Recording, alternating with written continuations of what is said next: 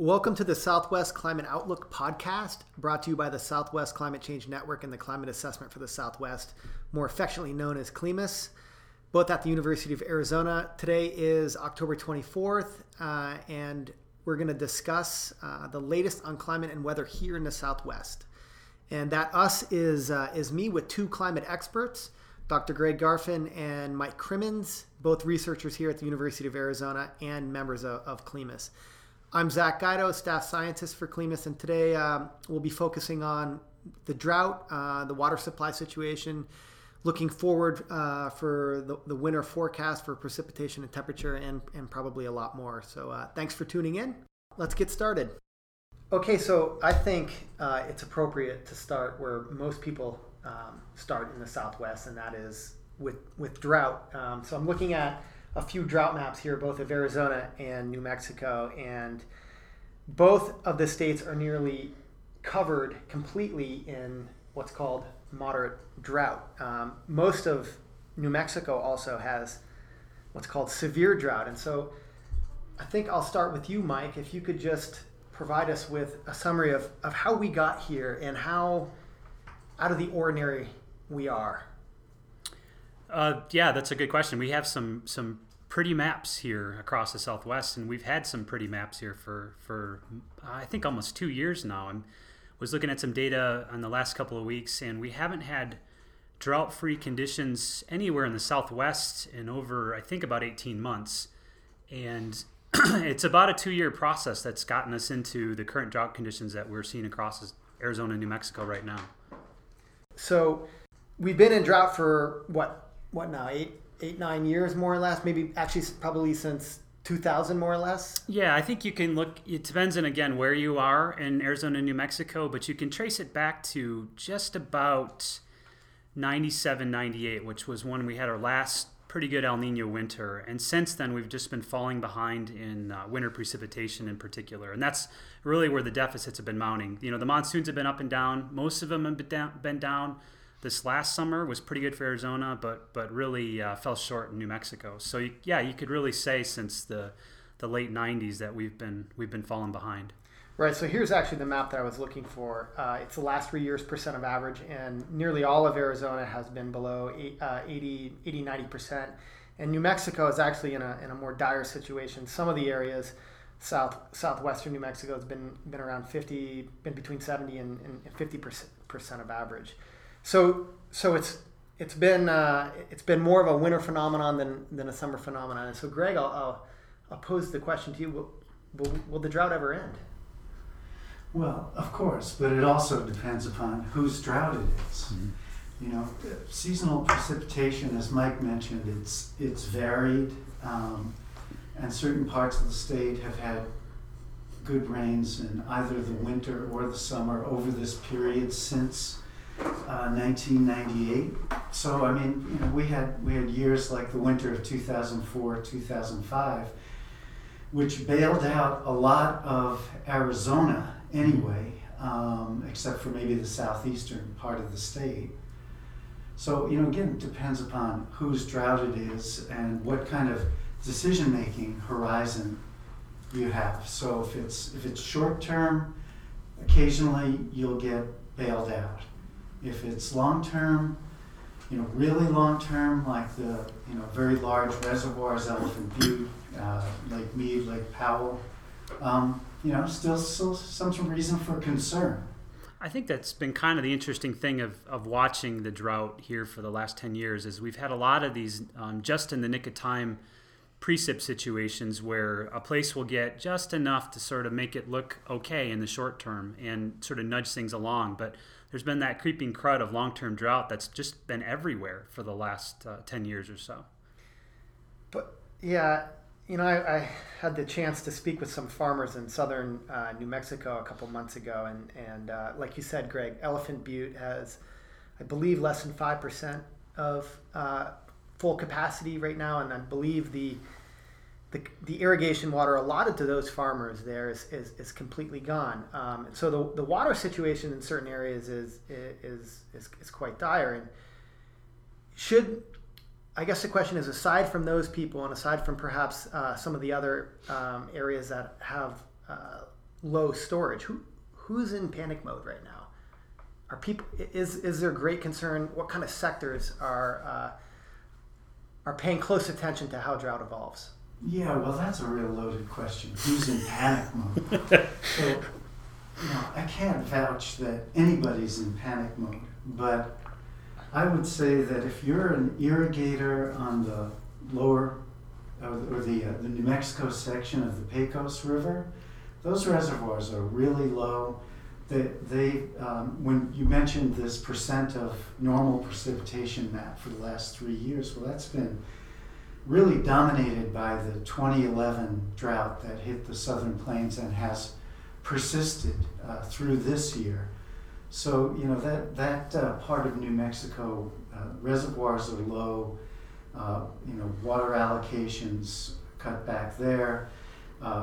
Sent the middle Rio Grande, and especially as you start heading into to Texas, in the Mesilla Valley, places like that, where you've done your interviews, yeah, for sure, they're concerned. If they don't, if we don't have a good winter in the headwaters of the Rio Grande and the Pecos, then people will be panicking. I was just going to say that that's the tricky thing with drought down here is, in the Great Plains, it can stick out pretty quickly, right? You get a month of no precip in the prime season and stuff just doesn't grow. Down here, we're built for drought, so it takes a bit longer for some of these impacts to emerge, and it creeps up on you. And I think that's one of the big challenges we're dealing with now. Like looking at this past summer, a lot of ranchers I've talked to, depending on where you are, in Arizona in particular, got plenty of rain, grew some good grass, and grew some cows. So they're okay with the situation. But if you talk to fire managers, trees are really starting to feel this longer term drought conditions creep up on you. And unless you're really paying attention to trees, like fire managers or ecosystem managers, that's who I think they're starting to get more concerned as this thing drags on over time. Even you get a good season here or there, that's still not enough to keep some of these ecosystems going. Yeah, and I guess I'll chime in here for those of you who are listening and not looking. I'm looking at the NOAA Vegetation Health Index map. And the conditions in southern New Mexico, eastern New Mexico, and northern Chihuahua and Coahuila in Mexico are about as bad as the worst drought areas in the country, which is in South Dakota and Nebraska at the moment. So, again, if they don't get good winter precip there, I think we're looking at a couple of things. There's, the bad range and ag conditions. Mm-hmm. Wildlife, too, would be affected there. Fire. New Mexico had the largest fire on record last year. The previous record was set the year before in two different parts of the state. But we had a situation back in 2002 where Mexico could not deliver their portion of water to the Rio Grande. And, if we've got an El Nino that doesn't produce in northern Mexico, we could end up with another situation like that. And a situation where New Mexico can't pass on enough water for their obligations to Texas and Mexico. Mm-hmm. Well, I know when I was in New Mexico, people were cued into what El Nino or what La Nina was ultimately going to do, and this was in mid-July when I believe there was some prospects that there was going to be an El Nino on the horizon, which seems to have faded away. Right, Mike? Oh boy, what a humbling summer. And where we are as far as our science and our research and our forecasting capabilities and our monitoring capabilities, we had a pulse on a developing El Nino in mid-July that all the things were coming together in the Pacific Ocean, that if you were to just let that thing roll forward, we would have been into, at least weak to moderate El Nino conditions by this time. But as soon as it came in July, it faded again in August and continued to fade. And we're at the point now where it's borderline conditions, and the models are really having a tough time of trying to decide whether or not we even keep weak El Nino or we just go back to neutral conditions. I have 3 points on that. So one is if you look at the subsurface water, there's a pocket of very warm water progressing across the Central Pacific. And presumably, and we saw that there was a packet of cold water coming through, and that's emerged in the Eastern Pacific. So I wouldn't count El Nino out. Mm-hmm. The second is that we've got some westerly winds in the Central Pacific, which is always an indicator of a developing El Nino. So again, wouldn't count it out. And the third is that there was a paper that came out in the late 90s or early 2000s by Marty Herling and Arun Kumar. They looked at where the center of the El Nino activity was. And then they also looked at the strength, weak, moderate, strong. And it turns out that, especially for Arizona, weak El Ninos can deliver a lot of precip. Yeah, I've been following the Climate Prediction Center's forecast discussions, and I'm tuned in a couple of their briefings of late. And it was really interesting to watch them try to deal with this pretty strong signal they were going to use as a forecast signal in July, and then as it weakened and weakened and weakened, they had to sort of back away from it, and they sort of shifted their emphasis to using some of their forecast models. And the forecast models that they were using really showed this kind of weak El Nino-ish type patterns showing up, and what it was a tiny enhanced amount of precipitation, wintertime precipitation, that kind of came through northern Mexico, again very weak, and came up through New Mexico. So it would kind of look like a weak El Nino situation, and pretty dry from Central California up to the Pacific Northwest. And as that's gone forward, that the models have had less and less to work with, so they've sort of punted on this idea and have gone back to real high levels of uncertainty. They're using a lot of this language in their most recent discussions, saying we're not really sure what we're going to be dealing with. And one of the things, Greg, you're talking about is they noticed the subsurface warm temperatures in the mid-Pacific, and they thought that the models were picking up on that, and they think that's going to move forward, but they don't think it's going to last very long. They think this thing's going to peak in December and be done by as early as late January.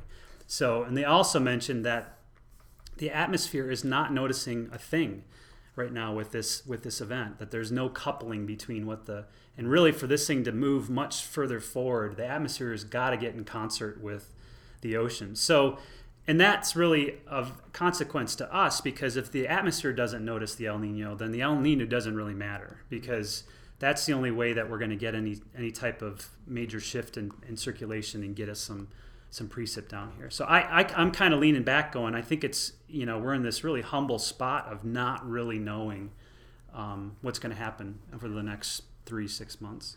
So I guess that does raise a question for me, at least. Without a strong ENSO signal, it's difficult to predict such things as precipitation. So without ENSO, what can we look for? I mean, what are we looking for to hedge our bets here? Is there anything, or are we sitting in the dark? Well, I guess it depends on what you do with your forecast, right? How good does your forecast need to be? Or do you just sort of, you try to make the best decisions understanding what an Arizona or New Mexico winter could be like? Great, but for somebody who's, trying to talk up the use of climate information, it's a difficult thing when all you really have to hang your hat on is ENSO, and when ENSO doesn't materialize, you're sort of left in the wanting. I think it's a humbling part about being part of this whole climate science endeavor is that there's a lot of stuff we do know, but there's a lot of stuff we don't know as well. Yeah, really for our seasonal forecasting without ENSO, it's a vacuum. Yeah, it really is. And we just have to own up to that, yeah. As Mike said. I think the computer models used in the seasonal forecast, people are getting more comfortable with them. We're getting more and more data to actually do verifications on them. So I think our confidence will grow in it. But again, those need strong signals in the ocean and the atmosphere to look forward from, right? And if there's mixed signals like there is right now, lots of mixed signals, they can't make something out of nothing. And that's, I think, really what we're dealing with right now. So this is an opportunity to talk about equal chances and what the heck that actually means. Yeah, so this is one of those things that everyone loves to hate. It's the equal chances, the big white areas on the NOAA seasonal outlook maps, and we'll find these maps with a lot of white space when, as Mike mentioned, the forecast tools, be they statistical or dynamical models, just really aren't lining up, and there's a lot of divergence and little skill. And we're in one of those situations now. And it would be criminal of us to say, based on, one single model or, some guess that it's going to go one way or the other. Mm-hmm. This is just a lot of variability out there. Right. I mean, we forget about how far we've come with forecasting and the idea that we can even, with these forecasts of opportunity, when El Nino or La Nina lining up, can have a pretty good look into a 3 to 6 month window future and actually make a prediction on that. I mean, that in itself is pretty amazing. Yeah, but I would say, for the winter, EC, for October, November, December forecasts, EC is probably pretty rare in our part of the country.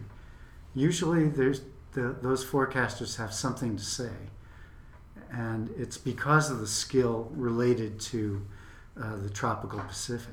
Mm-hmm.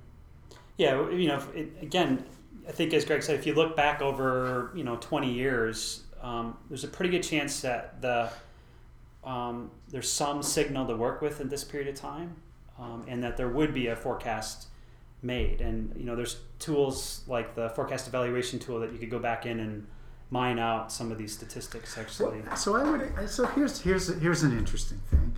So if you're looking for an alternative and you live near the border, look at the Mexican forecasts. They're totally statistical forecasts. That it's a very very sophisticated statistical algorithm that they use, and you might get some insights. And they have a good track record too. But it's probably worth saying, as we're wrapping up here, that even though there isn't a lot of skill in what we can say moving forward, it doesn't mean that we're not going to get rain. That's exactly right. Yeah. I mean, the equal chances is, remember what that means, is it's an equal chance of below average or above average precipitation. You're just rolling the dice, and any of those things can happen within it. And and if we think about if we just hit average, that's a handful of events, and it's it's a decent amount of precipitation. Again, but will it rain everywhere? No. Will some places do really well? Probably. Will some places fall behind? Absolutely. Well, we'll visit that next month. So thank Greg Garfin and Mike Crimmins for joining me on this podcast, and we'll come back in a month and talk about what we saw in the last month and look forward again. Okay, so if you're interested in tuning in and hearing us online, we'll post the podcast on the Southwest Climate Change Network website, which is southwestclimatechange.org. And it will also be on the CLIMAS website, which is www.climas.arizona.edu. And CLIMAS is spelled CLIMAS. Thank you again, and see you next month.